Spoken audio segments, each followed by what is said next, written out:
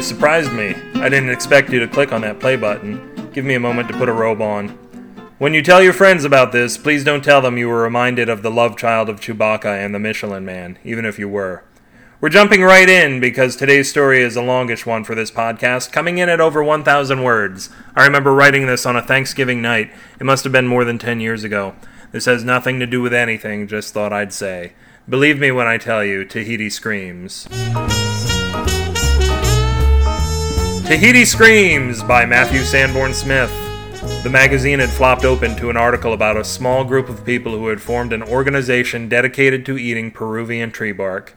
Dennis glanced through this until he let the issue fall back down to the side table. Past the heads of the other patients, he lost his eyes in the wood-paneled wall for a while and absorbed this bizarrest of articles.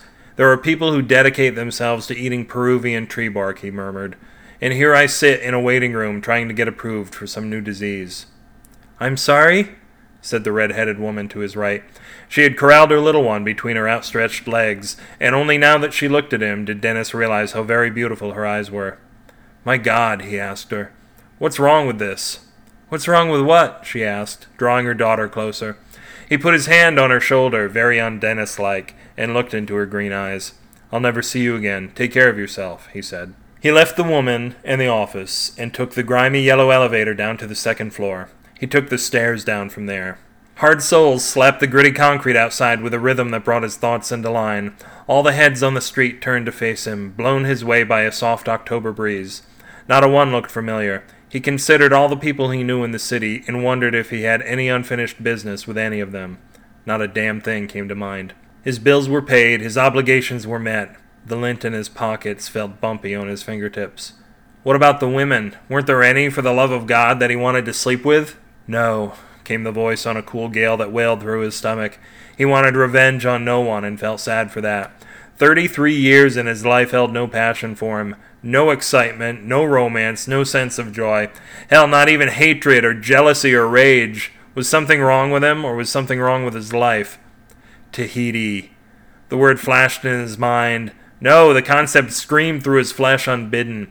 Dennis had a vision of a beautiful, bare-breasted Polynesian lovely sinking longingly into his arms after he had killed a shark with his bare hands. And he smiled. That could work. He hailed a cab. There was an old woman driving, wrapped in a babushka as if she had just arrived from Armenia. He flopped into her back seat with an eruption of dust and inhaled a mildewy stench like it was a grove of orange blossoms. Take me to Tahiti, he said. She pulled out onto the street. Let me tell you about the world, the cabbie said. The world has just altered. You are at large within it, and it has taken notice. No ordinary things will ever happen to you again. That's what I'm hoping for, he said. She stopped to let a herd of goats cross at the intersection. While they waited, she pointed out and up. Look, she beckoned.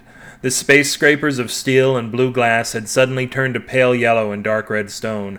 Single pieces as if towers of rock stood here from man's earliest ascension, and he had carved these monoliths from within to be his structures. The faces beyond the vinyled car door were all black now. They floated above bodies long and thin, which were draped in exotic and weird fashions.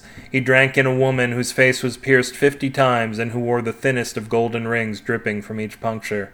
A triangular sail of royal blue silk sprang from the collar of her dress and fluttered behind her head, while the glittering rings waved in the autumn wind. You haven't looked before, the Armenian woman said to him, in response to nothing he'd asked. I want to find my life, cabbie. I want to look around me and know that I'm really living. I want to make love to a magnificent woman in some out-of-the-way bedroom overlooking the streets of Portugal. I want to feel comfortable with myself among strangers. I want to feel my blood pumping as the cold washes over me atop a mountain or on the open ocean. Help me, cabbie. He capitalized it in his voice, decided that Cabby was her name now. For the love of everything that's sacred, help me. There's an extra 10 in it for you. She reached a thick, chewed-nailed hand back over her shoulder and waited until he fished a 10 spot from his pocket and stuffed it into her greedy paw. After a glance, the bill disappeared between her legs. She stopped the cab in the middle of the road, shut the damn thing off and turned, looked him straight in the eye and said, Will it? Will it? Those red-rimmed eyes nearly popped from their sockets when she spoke. He willed it. And Dennis felt the change as if flipping a toggle switch. In one deep breath, he savored the feel of the air sweeping down his windpipe, overfilling his lungs before he let it rush out with a whoosh. The transformed man stepped from the vehicle, looking through the strange faces all about him. Within seconds, he felt the heat of contact in one smooth, round face. Dennis went to her, took her face in his hands, and kissed her more passionately than he had any woman he had ever known. He was oblivious to her lady friend who cursed a red storm of protest. This woman, in his arms, kissed back, like he knew she would, and after covering her long, succulent neck with kisses, he pulled back shivering, while she drew her sharp orange fingernails down his chest and stomach. "How do I call you?" he asked. "Kitty," she sang like a bird. He stepped back, not at all embarrassed by his raging erection, and moved on through the crowd. He could kill sharks from this state of being. Of that there was no doubt. I hope that put you in a shark-killing mood.